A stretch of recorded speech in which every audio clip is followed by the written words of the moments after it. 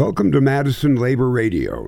Labor Radio is dedicated to bringing news, information, and cultural events focused on working people and the labor movement to the Madison area and surrounding communities.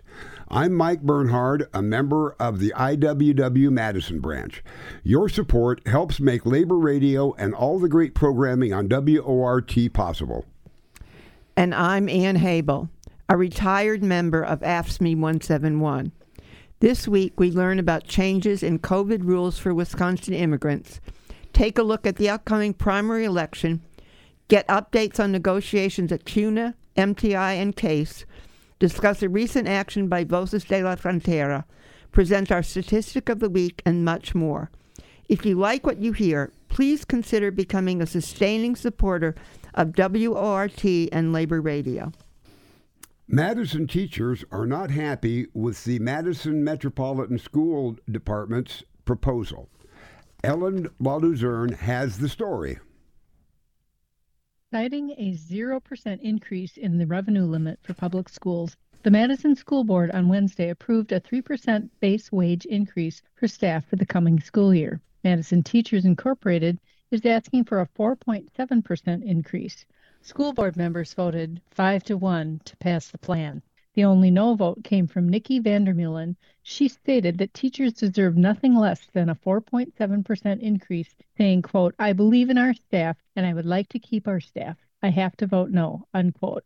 Two board members said they would agree to reopening negotiations if a budget surplus appears. MTI President Mike Jones said that he was disappointed in the decision, saying it could affect staffing and hiring for the upcoming school year.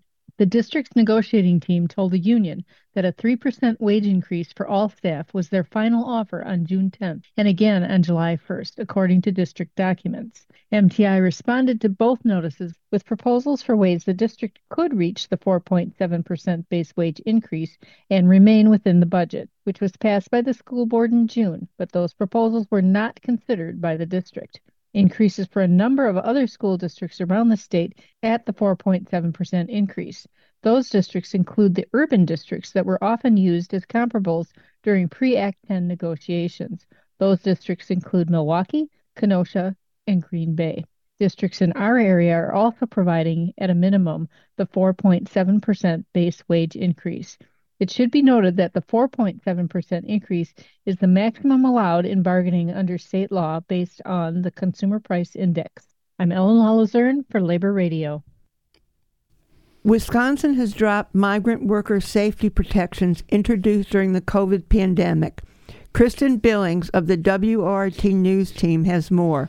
Here in a story first broadcast yesterday on WORT's 6 o'clock news. On March 1st, 2022, the Department of Workplace Development issued an emergency rule to prevent the spread of COVID-19 and ensure the health of migrant farm workers.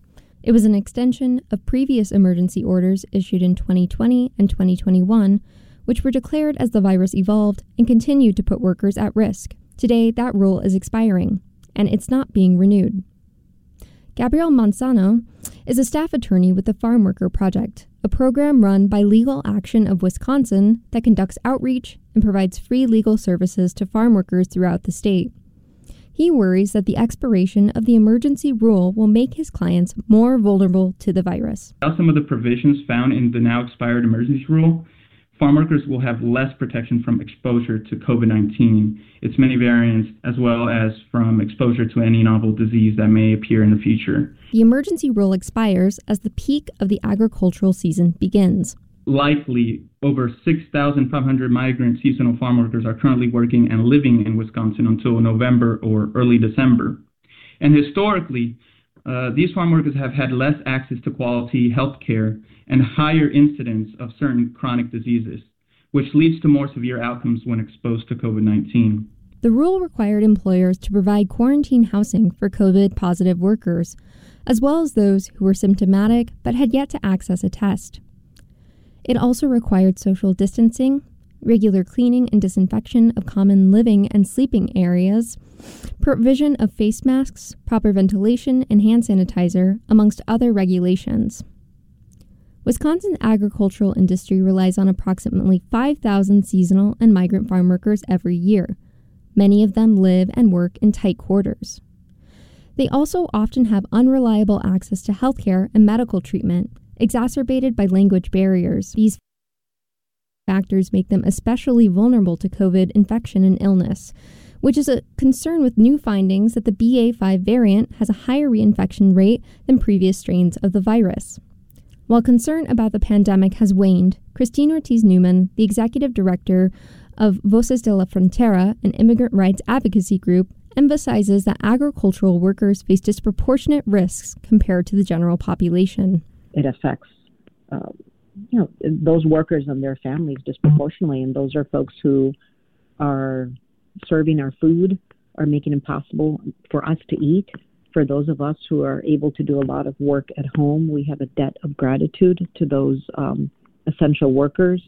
While state-mandated protective measures are no longer effective starting tomorrow, the Department of Workforce Development is working to permanently revise migrant labor rules. Those could potentially include the creation of additional requirements to ensure the health and safety of migrant workers at work sites and an employer-provided transportation and housing. Manzano says that these permanent revisions are in their early stages, without enforceable protections to fill the place of the expired emergency rule.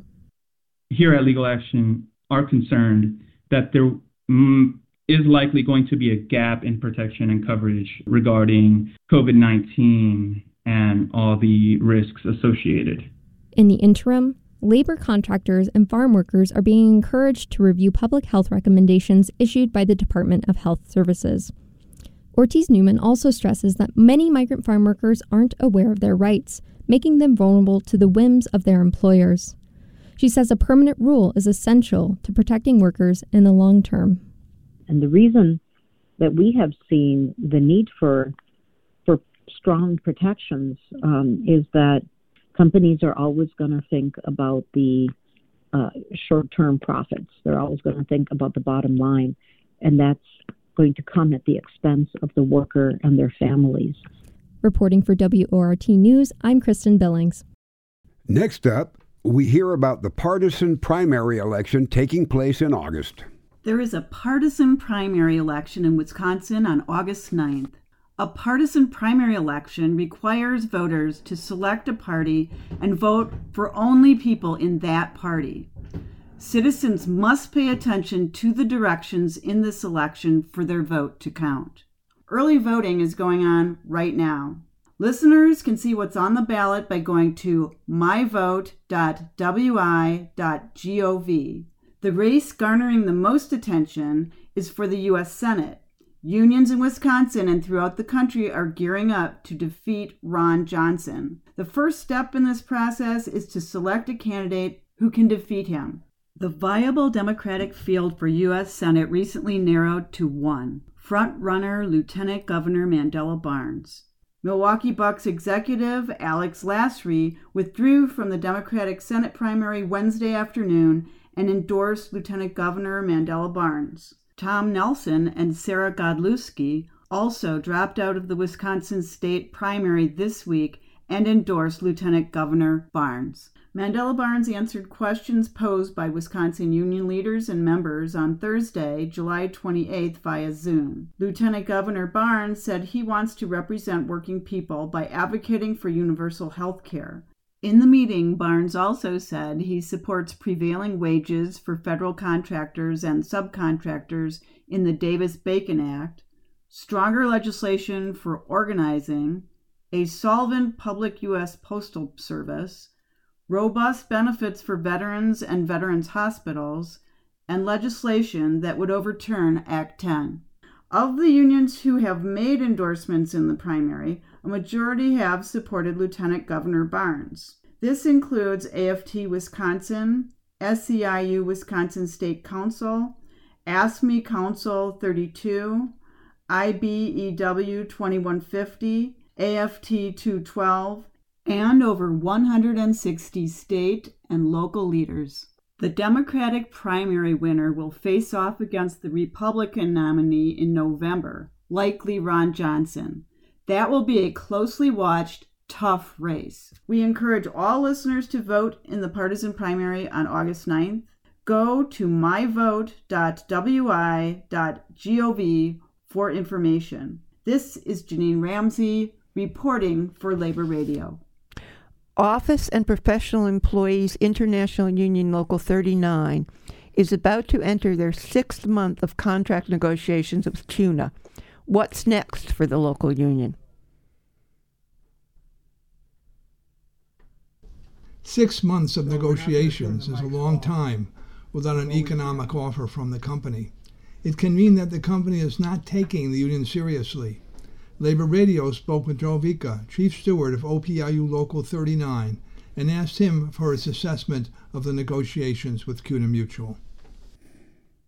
In terms of negotiations, we've been hung up for the last couple months on issues of job security, outsourcing, and the contracting of our work. Over the course of the last 20 years, our employer has outsourced or contracted out more than 1,200 jobs in the Madison community.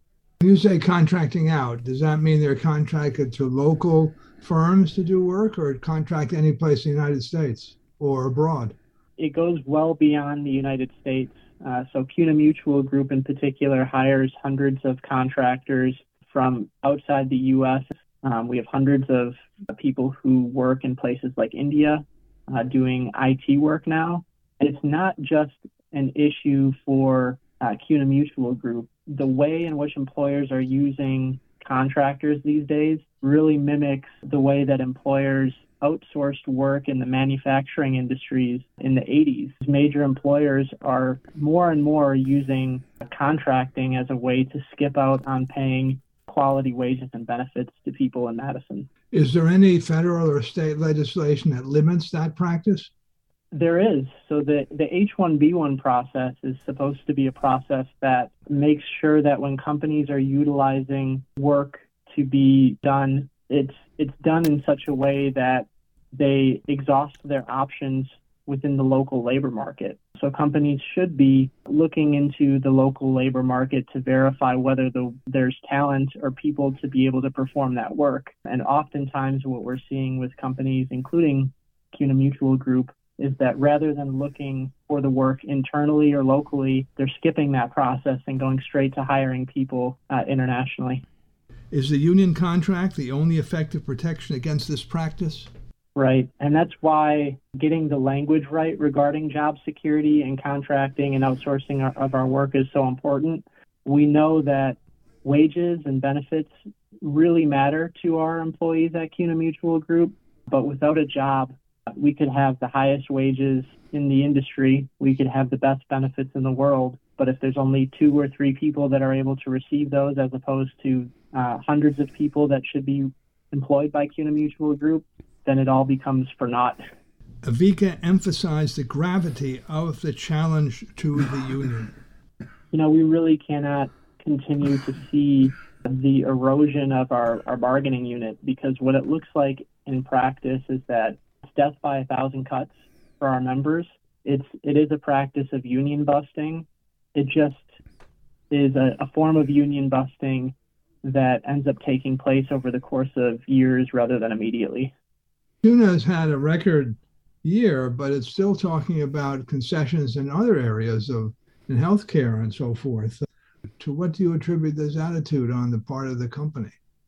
It's nothing more than what we've seen from corporations all across the United States over the past few years, which is that even though profits have been at a record high almost everywhere, when a company makes record profit, they see their workforce as another place to squeeze additional profits for shareholders. And so to me, it's nothing more than corporate greed. CUNA union members have had 3 public demonstrations demonstrating significant support for their demands and for the union's efforts to negotiate. What could be the next step? At this point, we're preparing our members for the ability to take more actions if necessary in order to demonstrate to our company and also to the community how important all of our priority proposals are. Is there anything else you wish to add? That I really encourage other people in the Madison area, particularly people who work as office workers, to consider the impact that contracting out has, not just at CUNA Mutual, but at your own workplaces, and the kind of impact that can have. That was Joe Vika, Chief Steward of OPIU Local 39, Representing workers at CUNA Mutual, I am Frank Emsbach for Madison Labor Radio. And immigrant rights groups traveled from Wisconsin to Washington, D.C. to demand that the Biden administration keep its promises to end using local cops as immigration agents. Greg Jabowski reports.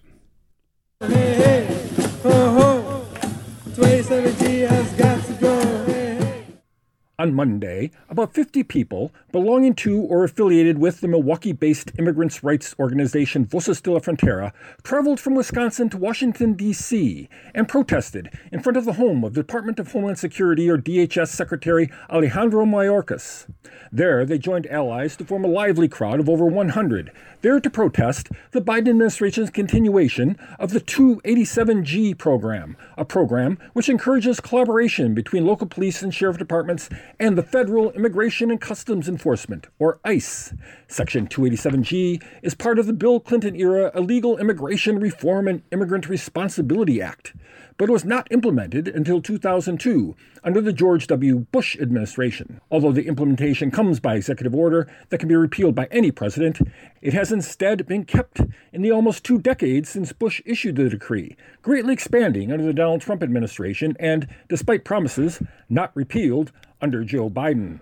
Here is Christine Newman-Ortiz, Executive Director of Voces de la Frontera, addressing the crowd in D.C. on Monday. And why are we here? We are peacefully here to say you must keep your promise because you are only there, as Eduardo just said, because many people believed your words and turned out because they wanted a change.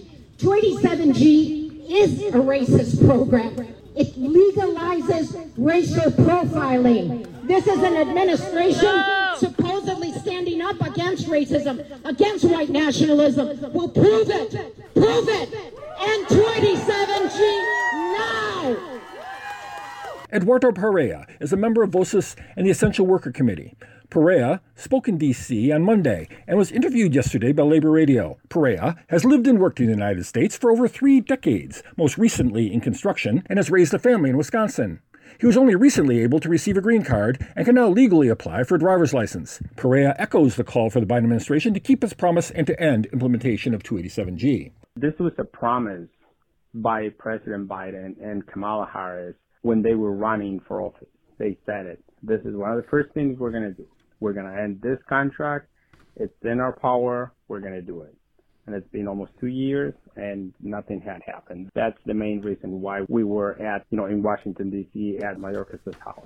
According to the ICE website, its 287G contracts in Wisconsin are extensive, covering 9 counties, including Brown, Fond du Lac, Lafayette, Manitowoc, Marquette, Sheboygan, Waukesha, Waushara, and Sweetwater counties.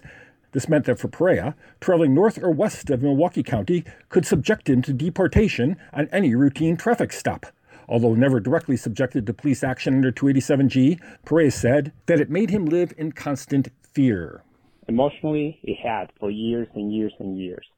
And now that I'm able to get my driver's license, or in the process of getting my driver's license, it's a huge relief.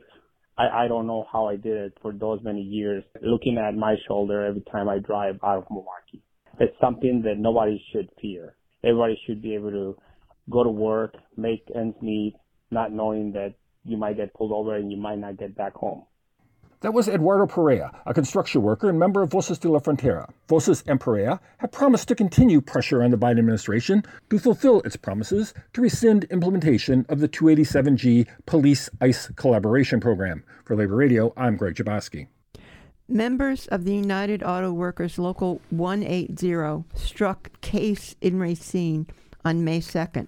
Frank Emsbach brings you this update. It is now the beginning of the 4th month of a strike by members of UAW Local 180 against the Case Company located in Racine, Wisconsin. Labor Radio spoke with Yassin Mahdi, president of Local 180. We asked him to describe the situation now. We are out on strike right now. The company's tactics and unwillingness to negotiate, in my opinion, in good faith, I knew that we would be out for a while. Their offers were pretty ridiculous, to put it nicely. Are negotiations scheduled? Negotiations are scheduled to resume August 15th. Mahdi went on to say that these negotiations will go either very well or very poorly. As Mahdi has noted in the past, it is his view that the company is not interested in settling, but only wants to get rid of the union. The union, in contrast, is looking to build a future for the workers at Case. In response to the question, what are the union's objectives? Mahdi had this to say. The union's objective is to make Case a career place to work at again, and not necessarily a stepping stone place. In order to achieve that, the wages have to be commensurate and competitive with other area manufacturers, and the benefit. There are a lot of non-economical things, but to summarize it, we want to make Case or CNH a career place to work at, and as I stated, not just a stepping stone. Labor Radio asked what the union intended to do to change the balance of forces in the union's favor. Mahdi explained. Hopefully, the firm's quarterly earnings for the second quarter will have the shareholders put pressure on them, as well as the customers, the farmers, hopefully will put pressure on them, saying to the dealers, hey, we don't want any product made by scabs. CNH cherishes their customers and their shareholders. Unfortunately, they don't cherish their people that make all of that happen, the workers. It is yet to be determined if the customers' and shareholder discomfort with the company's anti-union strategy will be enough to change Case's position at the bargaining table. Listeners can support the workers at Case by donating to the local or visiting the picket line. For more information, go to the union's website at uawlocal180.com. Thanks to Yassine Mahdi, president of Local 180, for this interview. I am Frank Emsbach for Madison Labor Radio. The Badger Hawkeye region of the Red Cross is stonewalling talks with the union. Only 2 negotiation sessions have occurred over the past year. Labor Radio reporter Ellen LaLuzerne checked in with AFSCME Council 32 staff representative Neil Rainford about the Red Cross's failure to fairly bargain with the workers. Neil, can you tell me what's going on at the Red Cross negotiations? It's been challenging to get the Red Cross to agree to meet with us and to get them to agree to any of our proposals regarding wages, hours, and working conditions. Our most recent negotiation sessions occurred in the middle of July. We were unable to secure any tentative agreements. Instead, what they've proposed is to essentially sidestep negotiations around wages. It's a proposal that would give the Red Cross carte blanche to make modifications to the wages of employees when it sees fit. You've asked for data about wage levels in our area, and they're stonewalling with that request, correct? Now, we've asked for comparable wage data, and we did that several weeks ago now, and the Red Cross has refused to respond. Instead, have made assertions that we don't need that information. In addition, they've also refused to provide us with any specific wage proposals in the weeks since our mid-July negotiations. The Red Cross has some pretty severe restrictions about what the workers can do regarding getting the word out to the community about what's been going on. Can you address that? The agreement between the parties was modified in our last round of negotiations to put very severe sanctions on any capacity of the employees while the local contract is in place to communicate with the public. That includes limitations on leafleting, on picketing, and certainly it extends to work stoppages or slowdowns or anything like that. Why is the Red Cross in this region being so recalcitrant? It certainly appears that the Red Cross has moved from an organization that really took pride in employing people at family supporting wages to an employer of sort of the lowest common denominator. I tend to believe it's because representatives from many of the largest corporations have taken over the Red Cross's board of directors at the national level. People from places like Apple, Walmart, and Amazon also have representation on the board of directors. And it seems like the direction that the Red Cross has given to its regional negotiators is that they want to follow the employment strategies to really no longer provide wage increases that accelerate over time and provide incentives for employees to remain with the Red Cross. And instead, they're really focusing on a low wage, high turnover workforce. What are some things that people in the community can do to show support for those workers? When they're giving blood, can certainly let the Red Cross know that they're aware that the Red Cross has not reached an agreement with the region's employees, that they care about those employees and about the relationship between those employees and their own safety when they're donating blood and blood products, and to encourage the Red Cross, especially the managers, when they are in the centers or at the mobile drives giving blood, to encourage those managers to reach a timely and fair settlement with their employees. That was Neil Rainford, AFSCME Council 32 representative, and I'm Ellen Lullazern for Labor Radio. A Trader Joe's in western Massachusetts voted this week to become the first of the company's locations in the country to form a union. At an NLRB vote certification hearing on Thursday, labor officials determined that the workers at the Hadley, Massachusetts store voted 45-31 in favor of the unionization effort. Under the name of Trader Joe's United, employees of the store are not initially associating with any major international labor organization, opting instead to form an independent union. It is the most recent in a string of successful union campaigns to forego affiliating with a major union, which includes efforts at companies like Amazon, Apple, and REI. Workers at the store indicated that the company engaged in union busting in the lead-up to the election, including hiring law firms that specialize in discouraging workers from unionizing and offering enhanced benefit packages in order to head off worker enthusiasm over the union. At least 2 more Trader Joe's locations have already filed for their own elections, including a store in Minneapolis that is set to vote in early August and a store in Boulder, Colorado that has filed for an election with the United Food and Commercial Workers. Thanks for listening to Madison Labor Radio. I'm Mike Bernhard. Thanks to editors Frank M. Spack and Ellen Lullazern, assistant Robin G., reporters Mike Bernhard, Greg Jabowski, Sean Hagerup, Anna Hom, Scott McCulloch, Janine Ramsey, Carol Weidel, and damage control specialist Joanne Powers. Special thanks to Keith Stephan, our reader coordinator, and all of our readers and the members of the IBEW Local 2304 WORT Staff Collective. And I'm Ann Habel. We'd also like to thank all of our generous contributors to Labor Radio and WORT. Please stay tuned for the Blues Cruise with our hero, Dave Watts, and Professor Bill Clark.